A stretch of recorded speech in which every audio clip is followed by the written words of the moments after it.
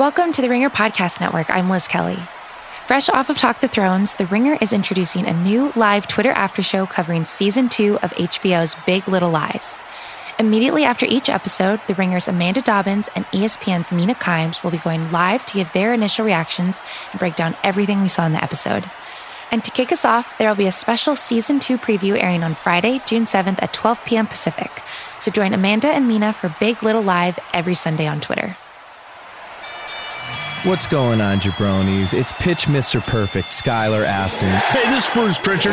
Roast Battle Season 1 champion, Mike Lawrence. The King of Sad Stop. The Silver Lake Heartthrob.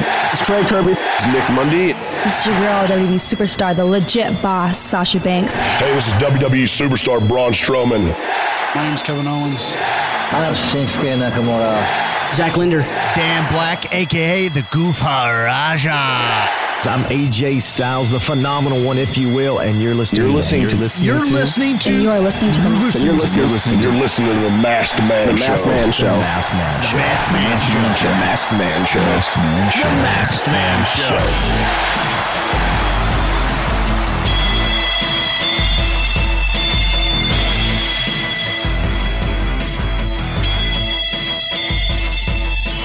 Welcome to the Masked Man Show. Mick Foley is going to stop by later to unveil a very surprising new championship for the show. But before he gets here, the one and only Kenny Herzog is on the masked phone. How you doing, Kenny? Oh, I am feeling like I am worthy of discussing the hottest new title to hit the wrestling scene since the NXT North American or the NXT UK or the women's tag titles or the am I missing any of the new additions of late? Yeah, I think it was Lou Thez that said, when all else fails, introduce a new title. And that always works in the pro wrestling world.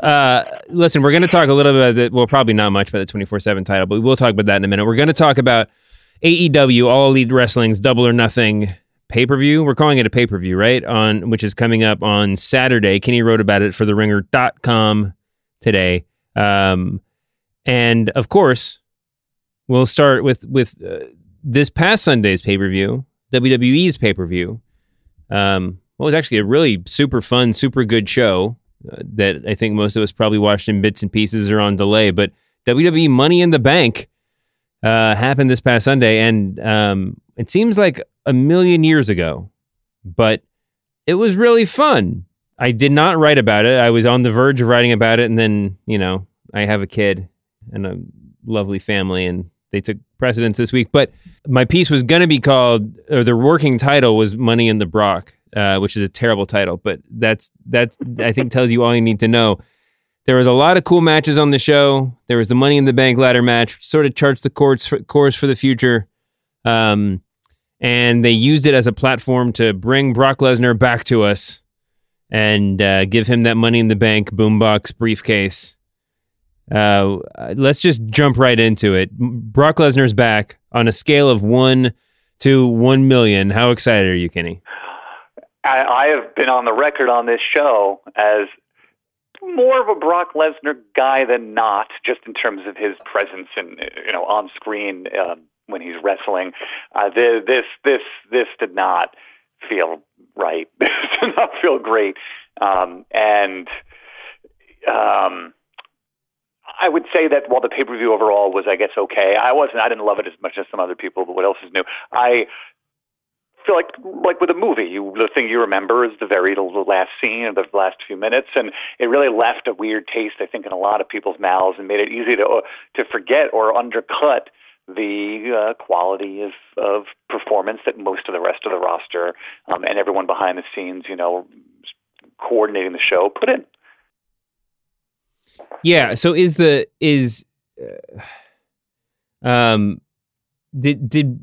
Lesnar win? Explain this to me. Did Lesnar win as a setup for him to cash in at the Super Showdown? Or is that going to be the pretense for his feud with Seth Rollins, or is he going to be at the Super Showdown but he's going to hang on to the briefcase for a while? well, there's no point, and never in the history of the Money in the Bank briefcase has it been more. Has there been a person who's possessed it where it would make absolutely zero sense for them not to successfully cash it in? So, as far as the where and when, I don't know. I really don't know. I don't know. I don't know how interested or excited people are supposed to be in a big, drawn-out Lesnar-Rollins thing. I don't know what else. Given that Roman Reigns apparently just is going to be on both shows every week now anyway, maybe that's just going to be something they revisit. Maybe they really are going to go with some sort of Lesnar-Kingston thing, or maybe they're going to have Lesnar cash in on Kingston and then go, circle the wagons back to Daniel Bryan. Who knows? I know that the wild card rule is like part of the fabric of reality now, but it does seem weird that Brock Lesnar is the one guy who has the ability to, who has the logical purpose on both shows, right? Wild card rule aside, he could cash in on either show, so it makes sense that he would be there. But even he's not on both shows. Brock Lesnar's too big of a deal to actually show up on SmackDown. Roman Reigns is on both shows. Yeah, didn't Lesnar show up on SmackDown for the first time in like 15 years? Some point recently, my memory escapes me somewhat, but I think that happened in the last several months. Maybe it was in the build up to Mania to stir things around. I don't. But your point. Yeah, but they can send. They sent Paul Heyman out there on Tuesday night to tease and set up the return of Dolph Ziggler, which you will hear about more in just a minute. But let's go back to the Money in the Bank pay-per-view. Yes, please. Before we'll circle back to the men's match because that's the big finish. The show opens. The Usos beat Daniel Bryan and Rowan. I think just a kind of crowd popper. Bayley won the women's Money in the Bank ladder match, which in the short amount of time since then has played out really perfectly. She was the right person for that choice. I thought. I think I predicted her, or at least I did a good job of talking myself into her as the winner last week. And then just sort of like the match they had on SmackDown with her and Becky Lynch versus Charlotte and Lacey Evans, whose name shouldn't have escaped my brain, was really good, and I kind of like the look of like this is the there's all these people are sort of number one contenders, or at least have been in the past 48 hours. But that was a really fun match. It was cool, and they had a lot of the WWE.com and their YouTube channel posted a bunch of, or the social media stuff posted a bunch of like reaction shots of people watching the match. It was just like a really well done match, and I don't know. Did you have a take on the women's Money in the Bank match? No, it felt fresh. It felt fresh to see Bayley aligning herself with someone not Sasha Banks, and it felt believable that Becky was partnering sort of semi-reluctantly with Bayley, or not reluctantly, but just with the caveat that just know I can still kick your ass. So she's still kind of in character, even though she's made this big kind of face push spinning off from her initial heel turn. And Charlotte needed something new and fresh, and it looks right. Her and Lacey look like, if not a team, they look like people who would be natural allies as antagonists.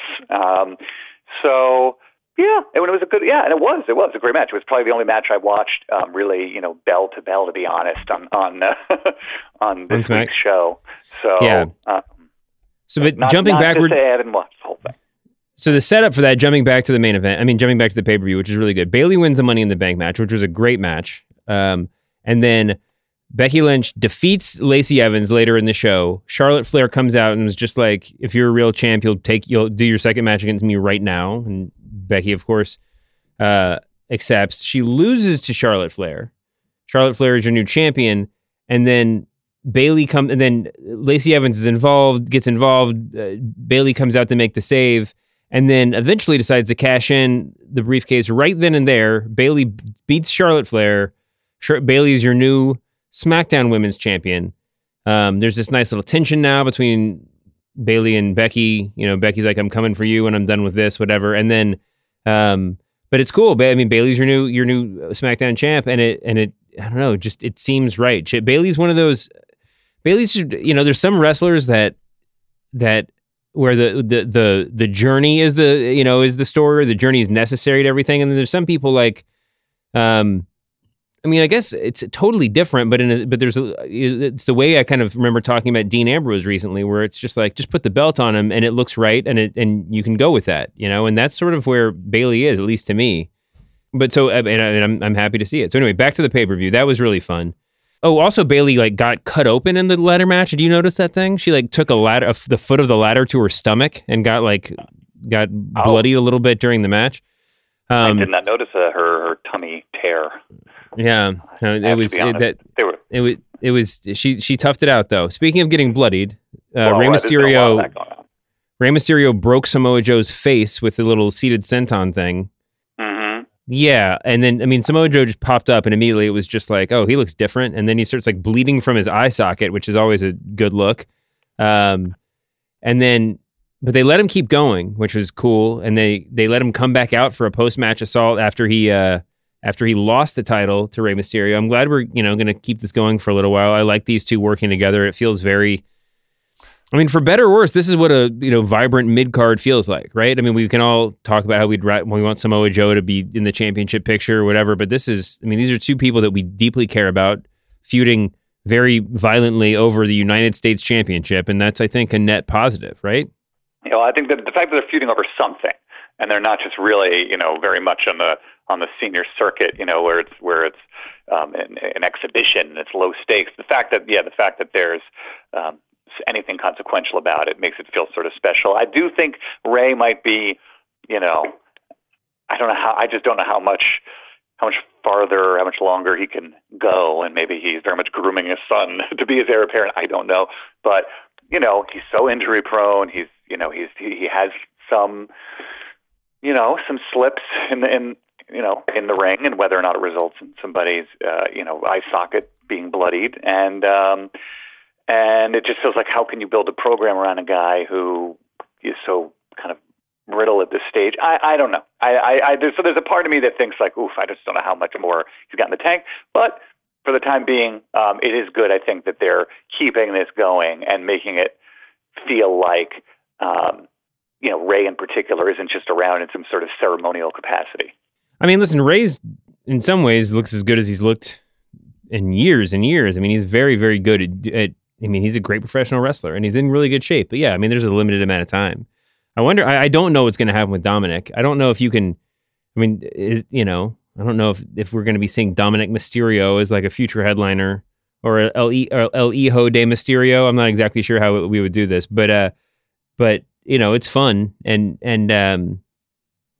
good on Ray for getting his son out there. If that's what if he wants to dip his toes in the water of this career. Next up on the card, Shane McMahon escaped the steel cage match by the skin of his teeth. I was going to say, by slipping out of a shirt. It felt like a very old school sort of gimmick. Old school meaning Attitude Era, or Eddie Guerrero loosens his shoelaces sort of move right there. Right. But it was, it was unsatisfying, but that's sort of Shane McMahon's gimmick right now, is to legit piss you off. I know that you are a giant Shane McMahon fan. I'm going to let you save your rant for the written word, but you're formally in the get Shane McMahon off my TV screen camp, right? Correct. I didn't know there was a camp, so I'm happy to hear that maybe there is. No. But I was actually going to tell you today that we might have missed our window on you writing the get Shane McMahon off my TV screen piece, because someone made that post on Wrestling Reddit yesterday, and it got a lot of traction. I've been you can still write it, and that has been the end of Ringer editorial corner on this week's Masked Man show. But but there are people out there like you who are tired of seeing Shane McMahon. Correct. I don't understand. I know I have friends who still can't get enough and will wear a Shane O'Mac jersey or this or that, and I just feel like really the magic hasn't worn off from when he was the scrappy son of the billionaire, punching above his class. Now he's really projecting himself, putting himself out there as very much being in the same class. And that's when suddenly it feels like he really is just like just a billionaire's son, and he's doing this because he just wants to, and he can do it, and it's not. And now he's, I don't know. I'm just sick of this sparring and the striking and the shuffling and the sneakers and the sweating and the coast to coasting and the Hail Mary, whatever the hell the Father, Son, Holy Ghost stuff. Sorry, I'm Jewish, people, and the whole shtick, the whole routine, the theme song, it's all whack to me. He's taking someone else's spot. I can't believe that he's he's a fixture right now, where his storylines are rolling over from one to the next. That he's on both, taking oxygen on both shows. I don't understand who it is that they're lacking confidence in, where they need him to hold that place right now, and it makes me a little nuts. I think that's legitimate. Also, now he's more wild card than anything else. All the authority figures just are floating between shows with impunity. So there's been an awful lot of Shane, and for whatever reason, they've identified Shane versus Miz. Are they fighting again at the Super Showdown? No, the Super Showdown. This is the thing, right? Now Shane McMahon is legitimately now facing Roman Reigns. That's right, at the Super Showdown. I mean, come on, there's got to be. And watching Shane, pepper Roman Reigns with blows, it just felt so silly and so demeaning for Roman, and just so gratuitous. Everything about him right now just feels gratuitous, including him, making sure that we all see his chiseled physique after he falls out of his jersey, because he's whatever. I can't take it. I can't tolerate it. So that happened. And now there's this whole Shane Elias thing. Shane has also teamed up with Drew McIntyre on SmackDown. He's, he just has a stable now of long-haired, bearded fellows who muscular bearded fellows who are helping him do his dirty work. I think Shane's a good heel. I think I'm glad that he finally turned heel, because he was kind of functioning as a heel for a long time, even when he was nominally a babyface 30 figure. So I'm not exhausted about him yet, and I understand why he's on Super Showdown. He's a vestige of this bygone era that Super Showdown obviously is catering to. But yeah, anyway, he had a steel cage match against The Miz. He won by sneaking out of his shirt. We can move on. Tony Nese defeated Daivari. Again, that was a really fun match, but we can again move on. Roman Reigns over Elias. Moving on. Lars Sullivan smashing the Lucha House Party. Moving on. All right, now let's get to some good stuff. Kofi Kingston beat Kevin Owens. I think sort of what was most interesting about this match, I mean, it was a really fun match, and it's good to see. I mean, I love Kofi Kingston. I think every time he has he's had a top level match over the past several months, I'm half expecting to fall out of love with him after the bell rings or something. He's just so much fun to watch, man. He is, I don't know. I mean, he is constantly living up to the hype. I mean, it's really impressive to watch him. And Kevin Owens is obviously no slouch. He held his own in the match, at least from a non-kayfabe perspective, and did really well. Still feuding now. He's back with his buddy Sami Zayn on SmackDown, thanks to the wild card rule. See, it's not all bad, folks. And then, I guess the interesting thing is that Kevin Owens did not win and has been replaced, at least for Super Showdown purposes, by a returning Dolph Ziggler, who came out of nowhere on Tuesday night, beat the hell out of Kofi Kingston, wrapped a chair around his neck, did the whole Pillmanized him in the face, or whatever. I mean, just was viciously assaulted him. And they'll be facing off at the Super Showdown. In a later interview, Ziggler explained that he was, that all the praise that Kofi had been getting from the fans for deserving it, for, waiting this long and whatever, that he felt that was his and he deserved it more. I don't know. What was your take on, if you want to talk about Kofi versus KO at Money in the Bank, but just sort of then the fallout on SmackDown and Dolph Ziggler's return? I mean, the match I thought was made both guys look good. I like that it had a good, clean finish. I don't think Kevin Owens loses any shine or momentum. Kevin Owens is an established guy, and he has nothing to apologize for taking an L to Kofi Kingston in the midst of this kind of historic run that he's on in his career. I'm sure he's flattered, if nothing else. As far as the Dolph Ziggler attack, I loved the aggression in the attack. I think why he attacked it could have almost remained unsaid, but obviously we needed a promo. I thought they would take a beat and have him open the next week's SmackDown perhaps, but I guess they got to sort of hurry things along with Super Showdown coming. I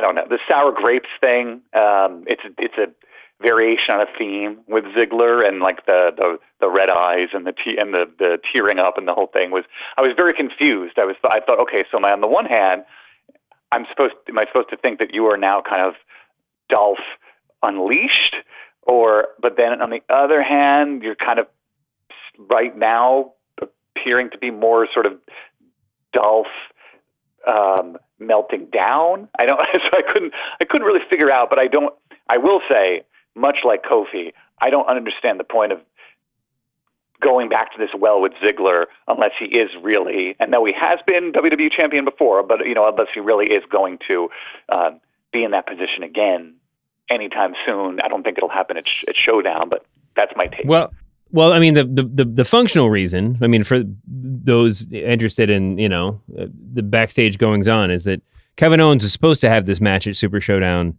but declined to actually take the trip over to Saudi Arabia. Reasons not fully disclosed, although Sami Zayn was out, his buddy Sami Zayn also not going, was out, made it a stance to not go to last Super Show or to last Saudi Arabia trip, for personal and political reasons, and WWE respected that. One has to wonder if that has something to do with Kevin Owens' decision. And then Ziggler was called back into action to sort of take up that spot. It's interesting to me, though, I guess, not just that Ziggler is sort of a, in case of emergency, break glass sort of booking maneuver, but that they didn't have another plan for Ziggler by now separate from that, right? I mean, that like you just signed him to this new contract not too long ago.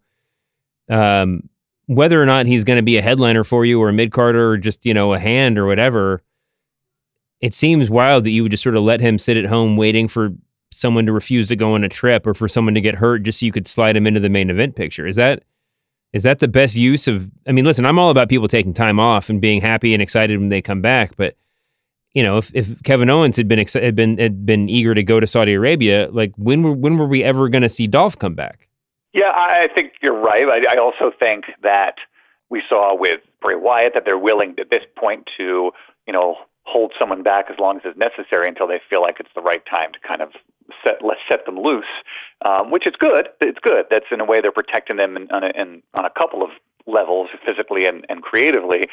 And I'm going to guess, I'm just going to assume that they had something similar in mind for Ziggler, but with Owens' decision, which I'm amazed that they didn't see coming sooner or discuss sooner. So that's a whole other layer to this. I'm guessing they just said, okay, get in there. It's like Rudy, get in there. Get in the. we need you. Get in and take your spot in the line. I don't know. I think that's the pitfalls perhaps of being a reliable utile hand. I totally agree. I would be interested to see where they're going to go from here. I'm interested to kind of see what the direction is. We have a lot of good heels on SmackDown, especially if Sami Zayn pops up every now and again. Kevin Owens, Zayn, Ziggler, Daniel Bryan, and Eric Rowan. This is a good. There's especially compared to Raw. Raw has the monster heels, but SmackDown has these just like a really functional sort of heel division. Elias, of course, and however the Andrade, I guess, is a heel, although he's not exactly like yelling at old women in the audience or anything. Anyway, back to the important stuff. Seth Rollins over AJ Styles. Again, another clean finish. AJ, it ended with a handshake of respect. It was a really fantastic match. I love when Seth Rollins is a great worker who has something. There's something about his style. The way that like some people, this is just my personal opinion, but the way that there's some wrestlers who you always notice the thigh slaps when they like kick or whatever. Seth Rollins he doesn't do that, but Seth Rollins has something very discernible about his style. It's like when you're watching sports and you're like, I know what play they're running. There's something I can tell when Seth Rollins has chemistry with somebody. I can tell when Seth Rollins is having. I can feel it in my bones when Seth, like 2 minutes into a match, I know there's a good Seth Rollins match happening. There's just something very knowable about Seth Rollins' style, and I don't know quite how to put it into words. But when the first time I saw Seth Rollins and Drew McIntyre lock up, I was like, what's happening here? This feels good. And then they've had a bunch of really good like TV matches. And then Seth Rollins, the moment he locked up with AJ Styles, I was like, oh, Seth Rollins is about to be God. Like Seth Rollins is about to look amazing. And AJ is good at making other people look good, but Seth just needed that. There's something about he just picked up his tempo a little bit and just and then he just went a little bit harder. And there's the chain wrestling or the move to move sort of storytelling was just a little bit more crisp. And this was just a hell of a match. I really enjoyed it. That's the kind of thing that we saw from Rollins in the early days of the Shield. And that, I think myself and a lot of other people, for the reasons you're just describing, saw that kind of intangible, indescribable thing of, oh, there's something kinetic when it's clicking and when he's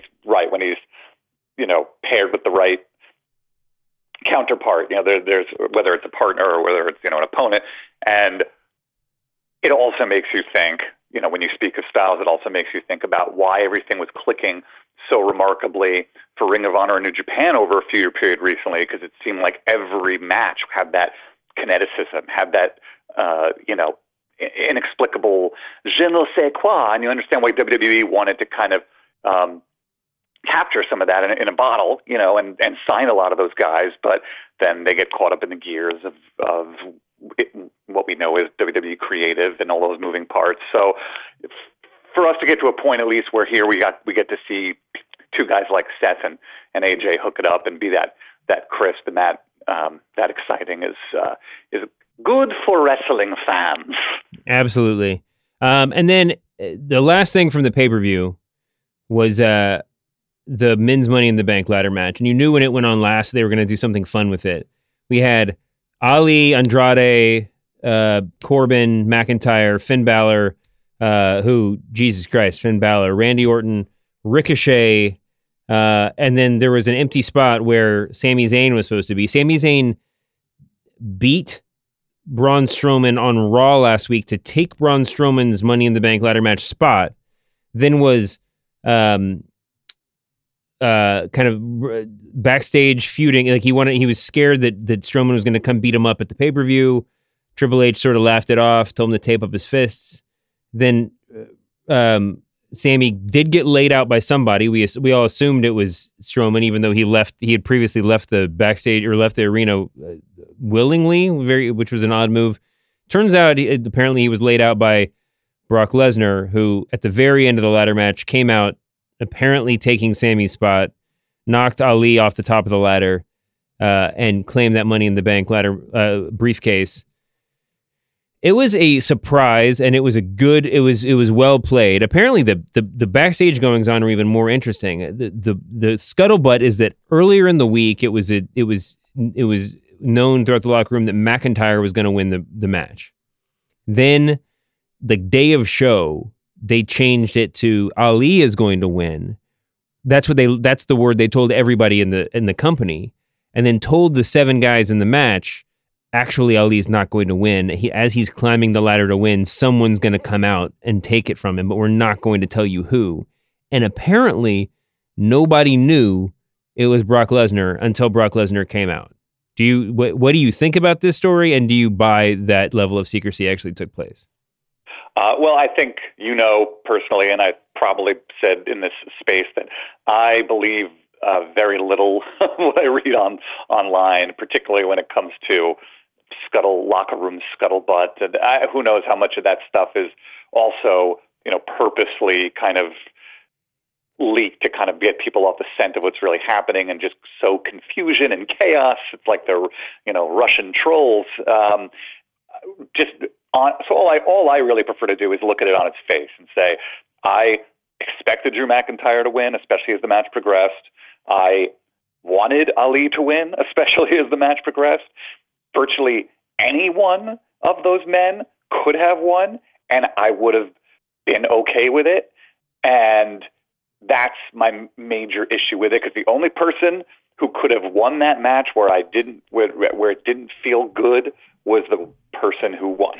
And maybe that's because they didn't do a good enough job. Maybe that's because they didn't do a good enough job of kind of showing us the mundane protocol stuff of how he even get it in the match. Because what happens is he comes in and you wind up saying, you have to stop and think, wait, how is this, actually by rule of law, how is he here? And can he just do that? At least when Becky Lynch crashed the women's Royal Rumble match, you saw, okay, she was there, Lana was hurt, and Becky Lynch was saying, "Put me in." You saw officials with zebra suits saying, "Okay, go in," and there was an exchange, So I just that official was Fit Finlay, and it's never quite been established that he had the ability, the power to do that. I hope they return to that at some point. But you're absolutely right. The real victory of this Money in the Bank match, ending aside, was that by the end of the match you would have bought any winner, and that's because. Even for even for the less attentive WWE fan who might not have been totally up to speed on Ali or Andrade or even Ricochet, the match made them. They all looked really legitimate. McIntyre looked great. Baron Corbin I thought had a stellar match. Finn Balor took a couple of crazy bumps in this match that earned him a title shot by any by any non-kayfabe metric. He looked great. Randy Orton always looks legitimate. And everybody looked good. It was a really, really well put together match. It's one of my favorite Money in the Bank matches. I'd have to go back and watch them all to really say it, but it was one of my favorite ones that I can remember. There are just so many cool spots. I'm watching little bits of it right now. But man, that spot but with Andrade and Finn Balor, with Balor getting sort of powerbombed onto the horizontal ladder, suspended ladder. That was just one of the all-time WWE spots. Let's not let the ending cloud everything that happened before that in the match. There was a whole lot of good stuff. I think you're right. I think you're right up to the degree that, it raised everyone's estimation of everyone in that match just a bit. Randy Orton aside, because he's already legend, blah blah. And I think even that goes. I think that even goes for Baron Corbin, who, incidentally, I was thinking about this during that match. He has two. So he has two essentially finishers, and either one is a go to, the Deep Six or the End of Days, and they're both pretty cool finishers. He might be cumbersome or irritating or omnipresent for whatever reason, all these things, but finishers look pretty cool. Yeah, he looked great in the match. And I think part of it was, and this is so corny, but there was enough going on, enough people in the match, enough whatever that well, first of all, you weren't focusing on his button-down shirt the whole time. But every time he popped in, he was there doing power moves. He looked like the big brute that he should be, and he was really compelling and really held his own. Listen, what the nicest thing I'll always say about him is that he can hold his own. You put him in the ring with the McMahon family, and he can hang. He can do promo class with them. He's not the world's greatest talker ever, but he never feels overmatched. When he's on the microphone, and in the ring too. He's not he's not Bret Hart, but he's a competent worker who sort of is there in the flow. And in this match in particular, it seemed like it seems like the bare minimum should be that you kind of hit your beats, get your spots in. But he was, I don't know, he was there with a little bit more crispness than maybe I was expecting. Now I think the thing to do is to legitimize him a little bit, maybe giving him a title at some point soon. People can disagree about, what value a title has, in 2019. But I think he's earned his keep, at least as far as being once again kind of in a title picture. That's all I'm saying.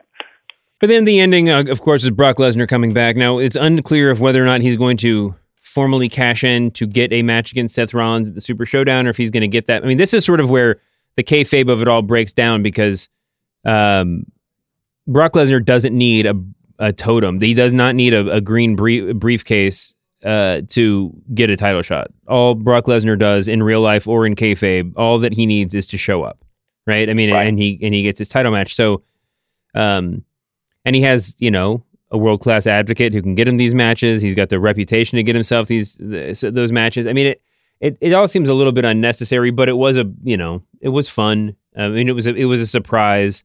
Even if you weren't super excited to see him back, it was shocking. Now he has another nickname that put on another T-shirt, the Beast in the Bank, which is so stupid.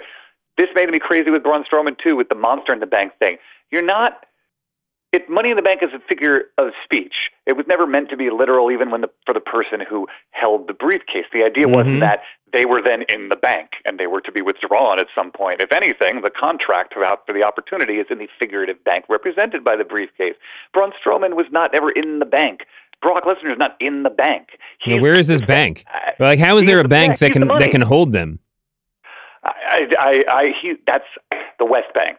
That's the one, I believe. But that with Saudi Arabia coming up, that could be controversial ground. So, yes. It makes me, the nicknaming that goes on, and then it just sticks. It's just, whether we like it or not, it just sticks to it like tar. And well, that's why I was leaning towards Money in the Brock, and even though that probably would sell less T-shirts, that's certainly the deeper implication here is that Brock Lesnar, the last time we saw him, we thought he was going back to UFC. Word has since come out that he's not going. He's formally retired from MMA, not going back to UFC. Now, that door is always a little bit open, I think. But I don't know if it was I don't know what reasons led him in his training to decide not to pursue an MMA career anymore. But at that point, the WWE career, I guess, gets reignited, or the opportunity kind of reemerges, and WWE is seems perpetually happy to sign checks for this guy, just to come back and do these sporadic appearances. Certainly they see some combination of, Vince McMahon and the Crown Prince of Saudi Arabia and the executives of USA Network and Fox Sports and Fox have decided that Brock Lesnar is not expendable. Correct. And, I understand why, right? I mean, he is a megastar who is in some ways bigger than WWE. And that's what they need at a time where they're dealing with a upstart rival, in AEW, which I know we're going to get to, where there isn't as clear a singular sort of transcendent name that way. And also when they're going around the world to places like Saudi Arabia, sort of parading around their finest wares, Brock Lesnar's King Kong in those situations. He's the feature attraction. And that's when you talk about will he show up at Showdown in some capacity to cash in or just to taunt somebody. That's where there's reason to think that he certainly might. Maybe it might even just be a quote unquote impromptu promo, just something to get him out there in front of the people. Maybe then he beats someone down but says, no, this isn't the time to cash in. I'm just going to taunt you and fuck with you and make you think about when it is I'm going to really cash in on you. Who knows? Before we move on, let's take a quick break. Hiring used to be hard. Multiple job sites, stacks of resumes, a confusing review process. But today, hiring can be easy, and you only have to go to one place to get it done. ZipRecruiter.com/maskedman. ZipRecruiter sends your job to over 100 of the web's leading job boards. But they don't stop there. With their powerful matching technology, ZipRecruiter scans thousands of resumes to find people with the right experience and invites them to apply to your job. As applications come in, ZipRecruiter analyzes each one and spotlights the top candidates so you never miss a great match. ZipRecruiter is so effective that 4 out of 5 employers who post on ZipRecruiter get a quality candidate through the site within that first day. And right now, my listeners can try ZipRecruiter for free at this exclusive web address, ZipRecruiter.com/maskedman. That's ZipRecruiter.com/maskedman. ZipRecruiter.com/maskedman. ZipRecruiter, the smartest way to hire. So we're going to talk about All Elite in just a second. A couple more hits before we on WWE before we get there. One, to wrap up the Super Showdown thing. It's going to be it's on June 7th, so we're a couple weeks away. And Sami Zayn's not going to be there. Kevin Owens is not going to be there. Daniel Bryan's not going to be there. The newest name is officially not going to be making the trip is Aleister Black. Now there was a lot of speculation being tossed around about whether or not it was his decision or because he is apparently an actual real life Satanist, which is awesome. According to this link that Jim just sent me, healbynature.com. Oh, this is from Meltzer. Okay, so this is them reporting what Meltzer said. The quote is, Black not going, like with Zayn, was not his decision. We were told it has to do with tattoos he has that were religious in nature. It wasn't made clear whether the Saudis told WWE he couldn't appear with the tattoos or WWE made the decision thinking the tattoos would offend the hosts, but he will not be there. Oh, God. Yeah, that's just sort of funny stuff. The fact that they do business outside of U.S. borders with kingdoms that exclude individuals based on their beliefs is so mind-boggling to me. It's as if there's supposed to be some disconnect for us because it's happening over there. It's a whole other conversation. Yeah. Well, he's got nothing going on right now, story-wise, anyway. So yeah, he's just doing weird. He's just doing promos, which is sort of strange. I'm pretty sure that he's borrowing Mojo Rawley's cracked mirror to get him psyched up. Well, I'm glad you mentioned Mojo Rawley because he made it on a TV this week in a weird sort of singlet, sleeveless shirt situation with his new face paint. He made it on TV in pursuit, briefly. Almost, it would have been easy to miss him if you blinked, but in pursuit of the new 24/7 championship. How excited are you on this new 24/7 championship? The belt that is not the hardcore title, but it smells a lot like it. It's up for defense anytime, any place, unless Mick Foley didn't misspeak about it only being the third hour of Raw. That would be weird. And as long as there's a referee present. Much like the old hardcore title, it seems like a good space for some of the guys who don't have anything else going on, the sort of cast-offs, the lower mid-carders. But I got to be honest, with R-Truth on top, because he exited Raw on Monday with the belt and kept it through SmackDown, it could be a pretty funny gimmick if you have guys like R-Truth, if it ends up being the domain of, the more humorous folks like R-Truth. What was your take of the debut?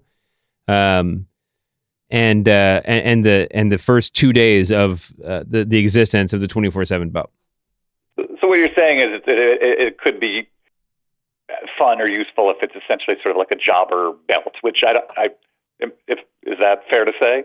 Yeah. I think that there's a chance for it to be better than jobber, but as long as it is what it is, then it's going to be fun, right? Yeah, I get what they're doing. I alluded to this with you guys sort of before we started the show that, I think where at a time when WWE is trying to really oversaturate any conversation around wrestling 24 hours a day on all social media, this is certainly a way, they could wind up posting all of a sudden they could tweet something saying, everyone check into Facebook Live because there's something going on with R-Truth. He's being chased by somebody or other. And then people are reacting to that at 3 a.m. and they're justifying the investment that Facebook's made in the partnership with it. These are the thoughts that cross my mind sort of cynically.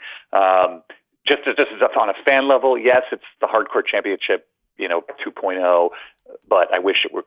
And that was sort of implied in Mick Foley being the one to introduce it. And talk about someone who just knew right away I knew this was a bad idea. That was just all written all over his face.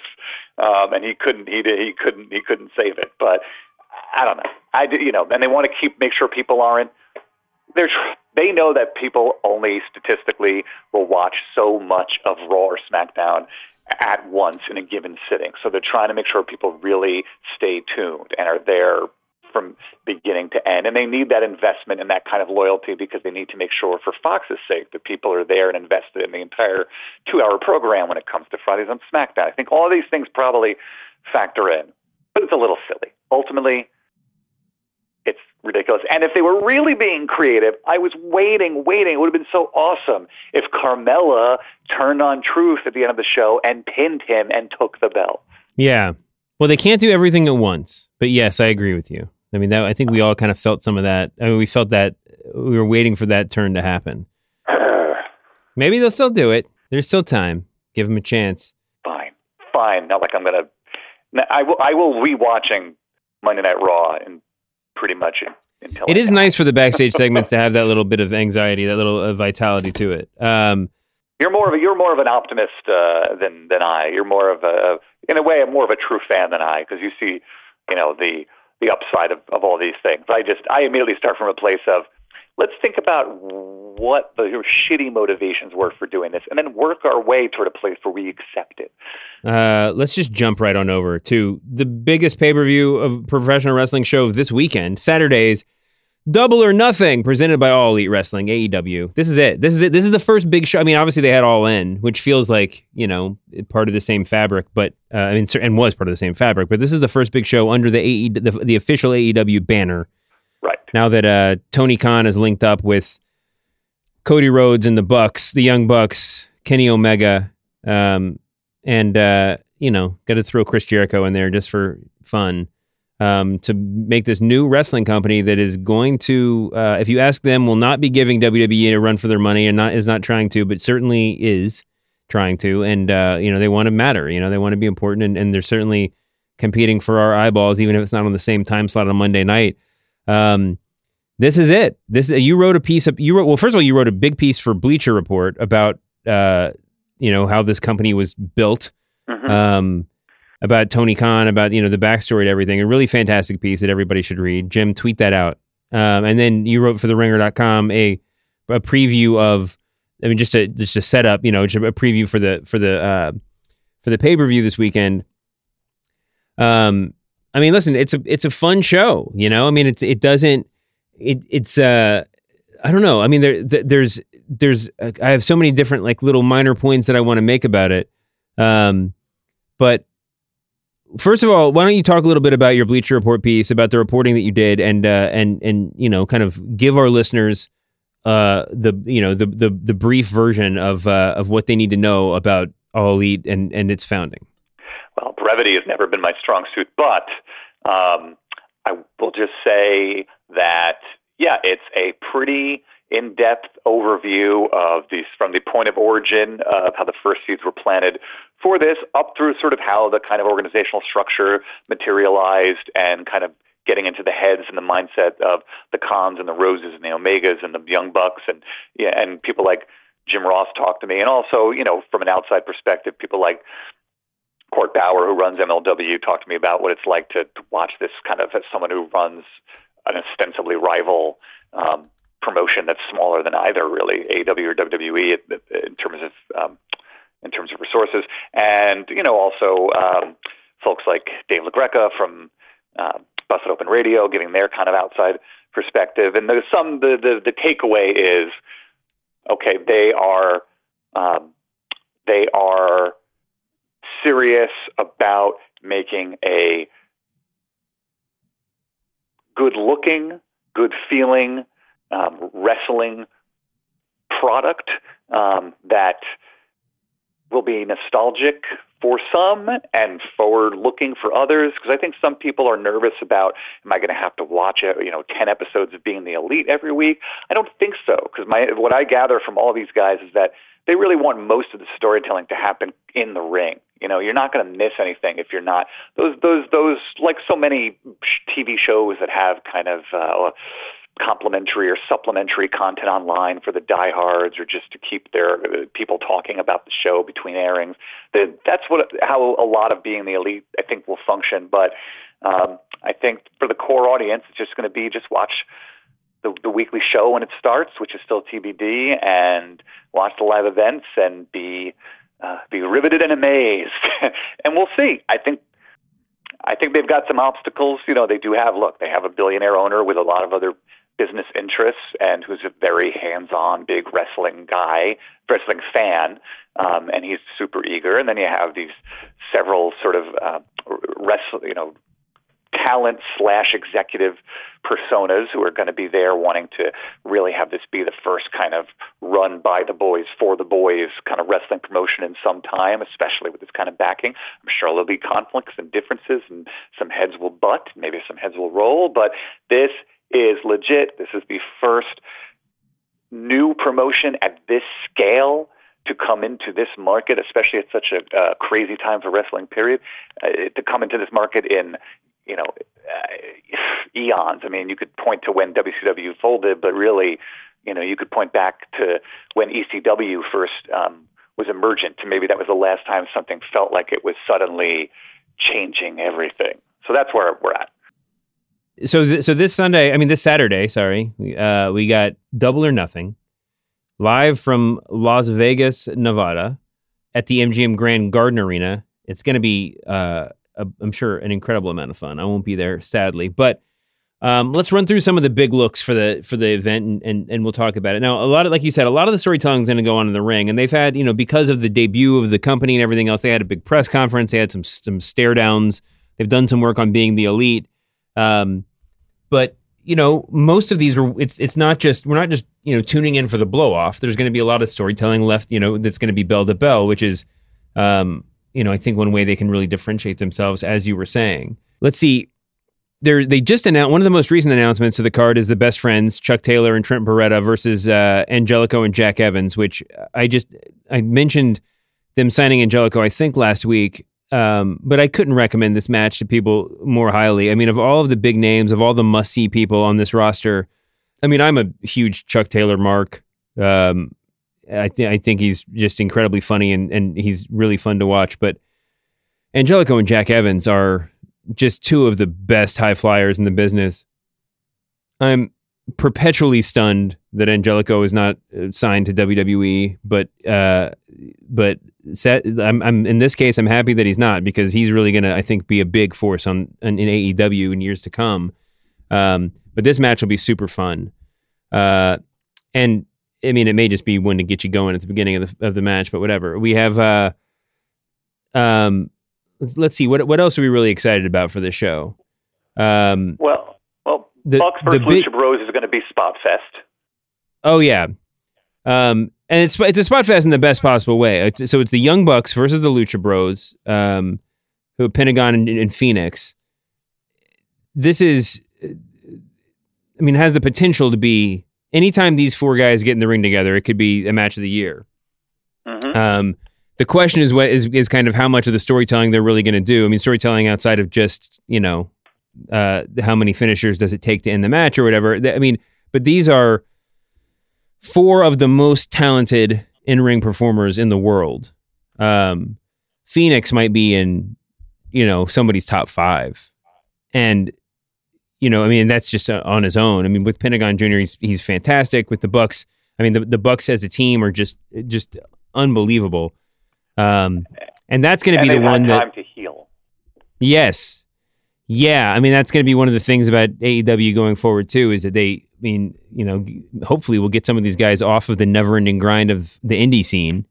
And that's something I talked about, too, in that story. If they pay them enough, like it sounds like they plan to, so that they don't have to fill every gap in their calendar when they're not, performing for AEW, then, yeah, we might see, guys who can actually stand the test of time. I think we didn't really talk about it on the show, but it seems like Lucha Underground is formally done, which is sad in its way, although it sort of felt like it had run its course a little bit. It's going to be, I mean, there are a lot of people who are in WWE and AEW now came out of that Lucha Underground scene. A lot of them under masks and whatnot. Obviously, Ricochet was there in the early days and everything, but it'll be sort of amazing if like the lasting legacy of Lucha Underground is launching Pentagon Jr. And Phoenix into our into being permanent fixtures in our wrestling fan lives. Yeah, they have no trouble filling up every night on their calendar, running around the world. I mean, the country to indie shows. But this is going to be a huge stage for them. And this is going to be that match that, like, if you don't really keep up with indie wrestling, with AEW, whatever, or New Japan in the past, this is that match that has the potential to really open your eyes about, like, what the wrestling world outside of WWE could be. And to that end, too, I think people should really circle the SoCal Uncensored versus Strong Hearts match. Not so much, Christopher Daniels and Frankie Kazarian, et cetera, do what they do, but right, this is good. I'm eager to see how the Strong Hearts from China are going to translate, no pun intended, in this situation, and if they're going to look like, if it looks like there's going to be a rewarding reciprocity between OWE and AEW. Yeah, there's a potential to be really cool, and these are the Strong Hearts are from an admittedly, like, let's see. I mean, the big matches, and we're gonna have to skip over some of this because we got to get out of here. Nyla Rose, transgender performer. That's all I want to say. Oh yeah, the Britt Baker, Nyla Rose, Kylie Rae match. This is there's the potential for this to be. I mean, the less a deal we make out of this, I guess, the more groundbreaking it actually is. But fair enough. So yeah, really looking forward to that match.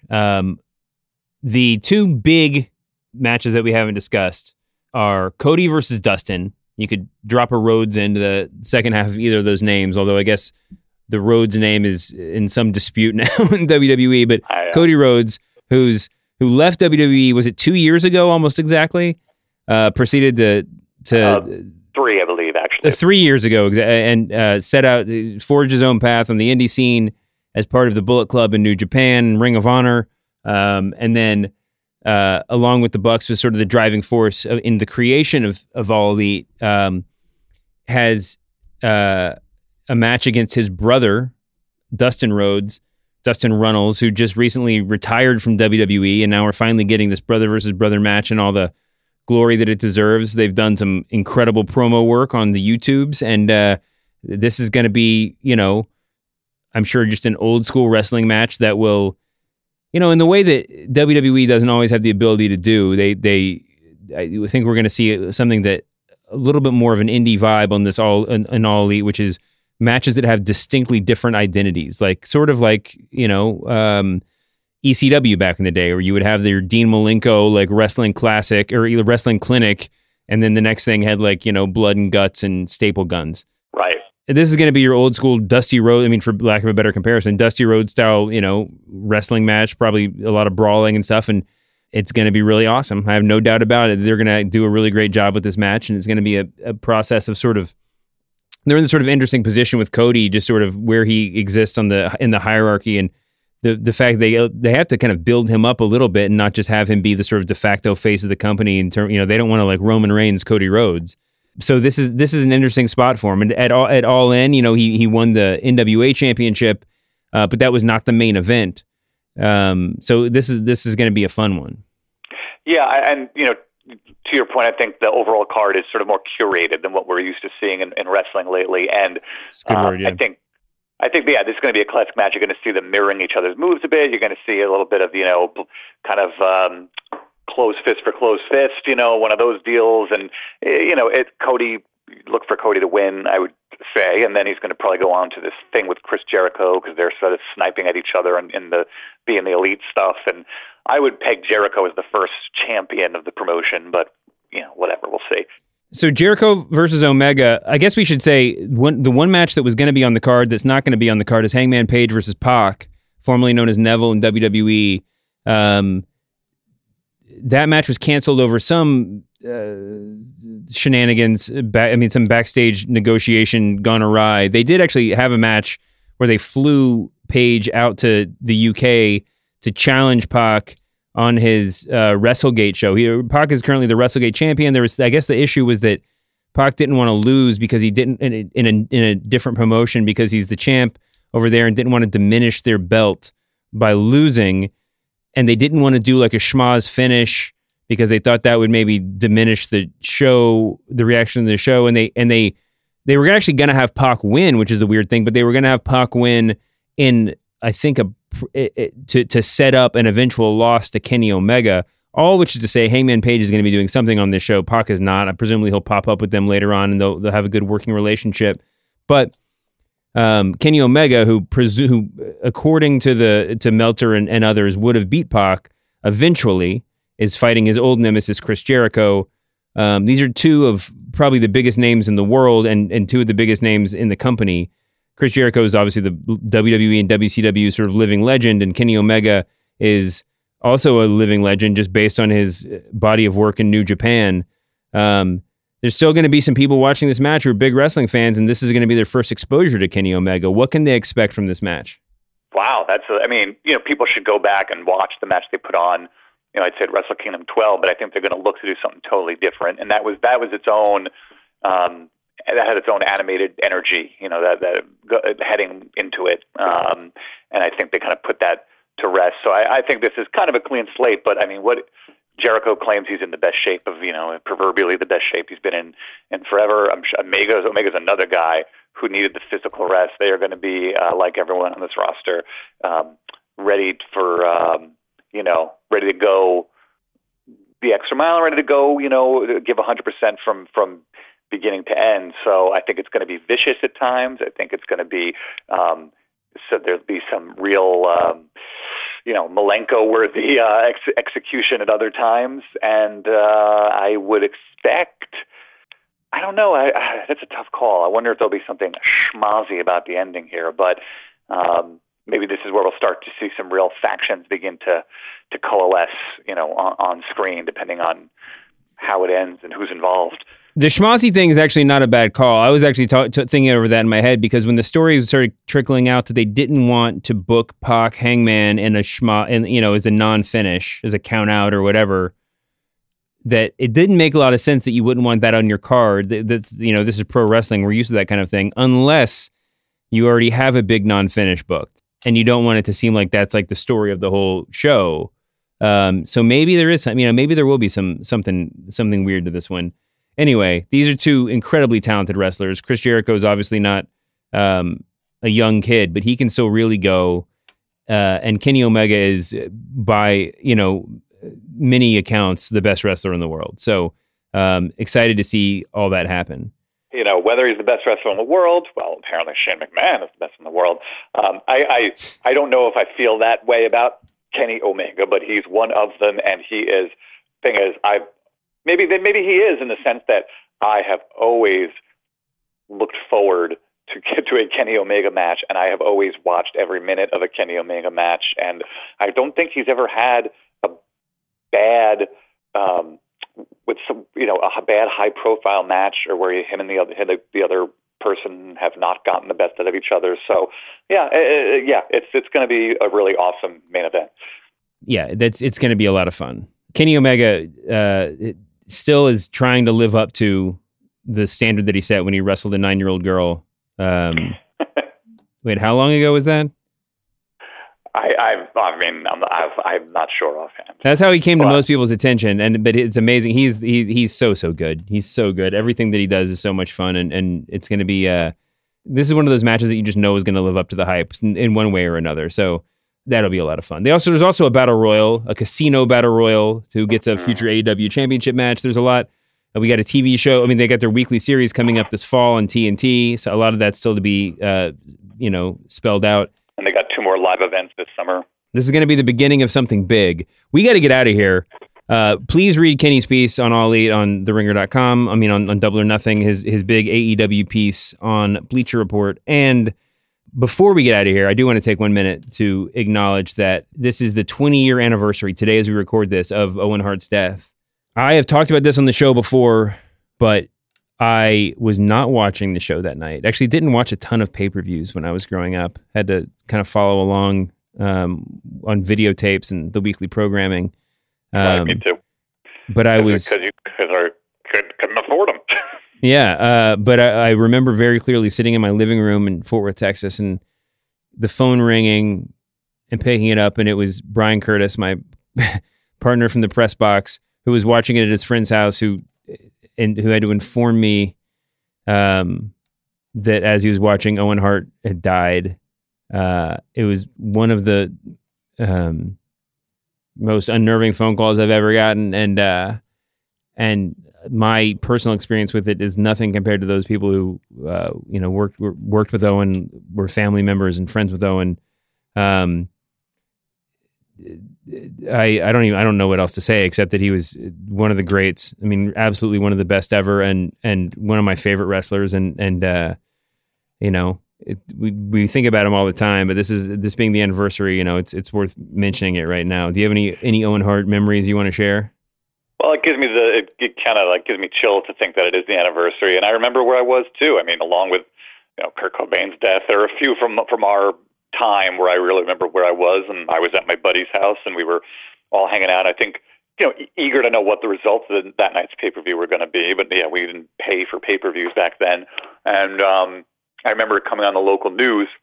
And it being a mixture of sort of shock and being stunned, and this was before you texted people and tweeted people about these things, so you just sort of had to process it, and you and your small group of friends actually had to have a conversation about that, how the hell did that happen, and sort of process it together, and bearing in mind you didn't know him personally. But I also recall it being one of the first times that I ever saw, outside of the news covering, steroid scandals and the sensational aspects, the news covering something that happened for real in wrestling as real news, and not being downgrading about it, treating it as a real tragedy. So that was unique as well. It's a real tragedy. That sounded really like I was being dismissive. I'm heartbroken anew every time we discuss it. We got to get out of here. Kenny, thank you so much for doing this. You can follow Kenny on the Twitters at Kenny Herzog. Anything else you want to plug? Nope. All good. All right. Check out those pieces we mentioned before. Thank you so much for doing this. Thanks, as always, to my heel producer, Jim. Thank you all for listening to this. Enjoy Double or Nothing this weekend. I know I will. Apologies, as always, to Jon Moxley, who may or may not be on that show, but there's no reason to believe that he will. I would put money, befitting the theme of the show, that he will. But we'll see. Yeah. Hangman Page is out there looking for an opponent. But regardless, apologies to Jon Moxley. We'll see you back here next week, humanoids. We are desperately out of time. The tape machines are rolling. We'll see you next week on the Masked Man Show.